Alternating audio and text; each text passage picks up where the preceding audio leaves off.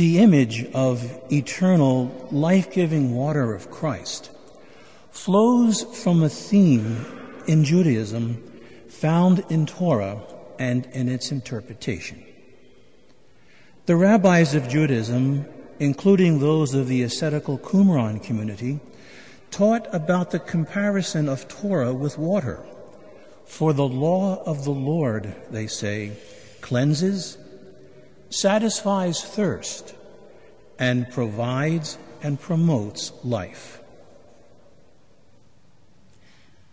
In the story of the Transfiguration from the Gospel of last Sunday, Peter, James, and John witnessed Moses and Elijah representing the law and the prophets together in conversation with Jesus atop the mountain. Rather than coming to abolish the law and prophets, Jesus has come to fulfill, to complete, and to perfect them. He is the complete fulfillment of what the law could only but promise. The living, life-giving water offered by Jesus is a figure which is found in the prophets. Jeremiah, Ezekiel, Zechariah speak of this, as does the book of Proverbs.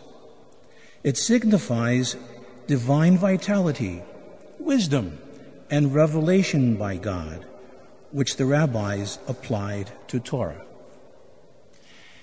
These images from the prophets, wisdom, literature, and the book of the law provide for us the underpinnings for Jesus' conversation with the Samaritan woman at the well and his revelation as the water of life, or living water.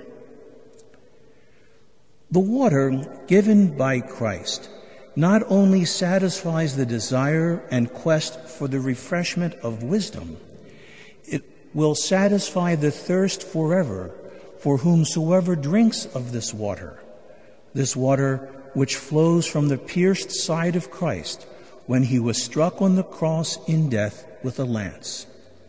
For from his body flows this fountain of eternal life. Jesus pours forth upon us this miraculous water of life as he hung upon the cross, water which gushes forth upon the church, the world, and all who seek him.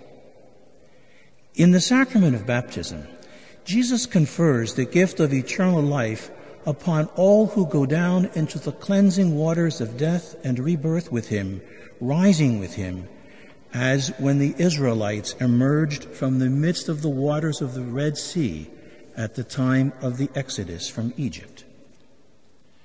Now, political correctness and religious outrage aside, it was unthinkable for a rabbi to speak familiarly with a woman in public, or for a Jew to request a cup of water or anything from a Samaritan.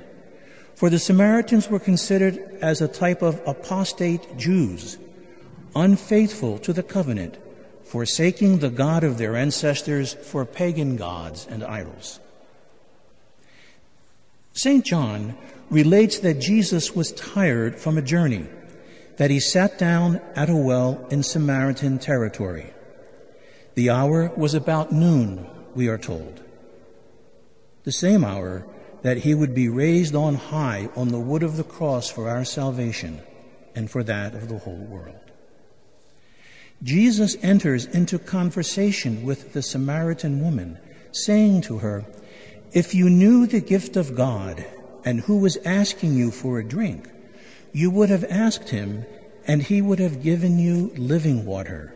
That is, life-giving water, spiritual water from Christ, the rock, welling up unto eternal life. Little by little, during their conversation at the well, the woman is drawn into deeper encounter with Jesus, who planted the seeds of faith in her and now reveals himself to her. We see the deepening of her desire and quest for God.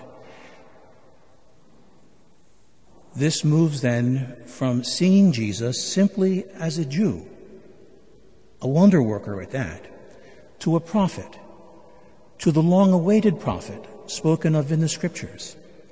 She wonders aloud with others if he could be the Messiah, the Christ. Then, together with the other townsfolk, she sees Jesus as being the Savior of the world. Jesus' response to her faith and question is simple, clear, direct, and affirmative. I am he, the one speaking with you. Here, Jesus introduces into their encounter and conversation the formulation, I am, which echoes the response of God to Moses in Exodus to tell the Israelites when they ask who sent him, I am sent me. This foreshadows Jesus' teaching in the Bread of Life discourse, where Jesus, the bread of life, like the water of life, satisfies hunger and thirst forever unto eternal life. Jesus' use of the I am formulation also calls to mind other revelations when Jesus declares, I am the resurrection and life, the way, the truth, and the life, the good shepherd, the Alpha and Omega, to cite but a few. Like the woman at the well, we too are invited to come to a deeper, more alive faith in him who speaks with us. This unnamed woman, Samaritan at that, accepts the evangelizing task offered her by Jesus. She goes to town and begins to tell the people of her experience with the Lord. The result was that many of the Samaritans of that town came to belief in Christ on the strength of the woman's testimony. Many more, after coming to Jesus and hearing and seeing him for themselves, began to believe in him because of his word and their experience with him, declaring, we have heard for ourselves, and we know this is truly the Savior of the world. Words which echo the experience of the centurion guarding Jesus at the crucifixion, who said truly, this was the Son of God.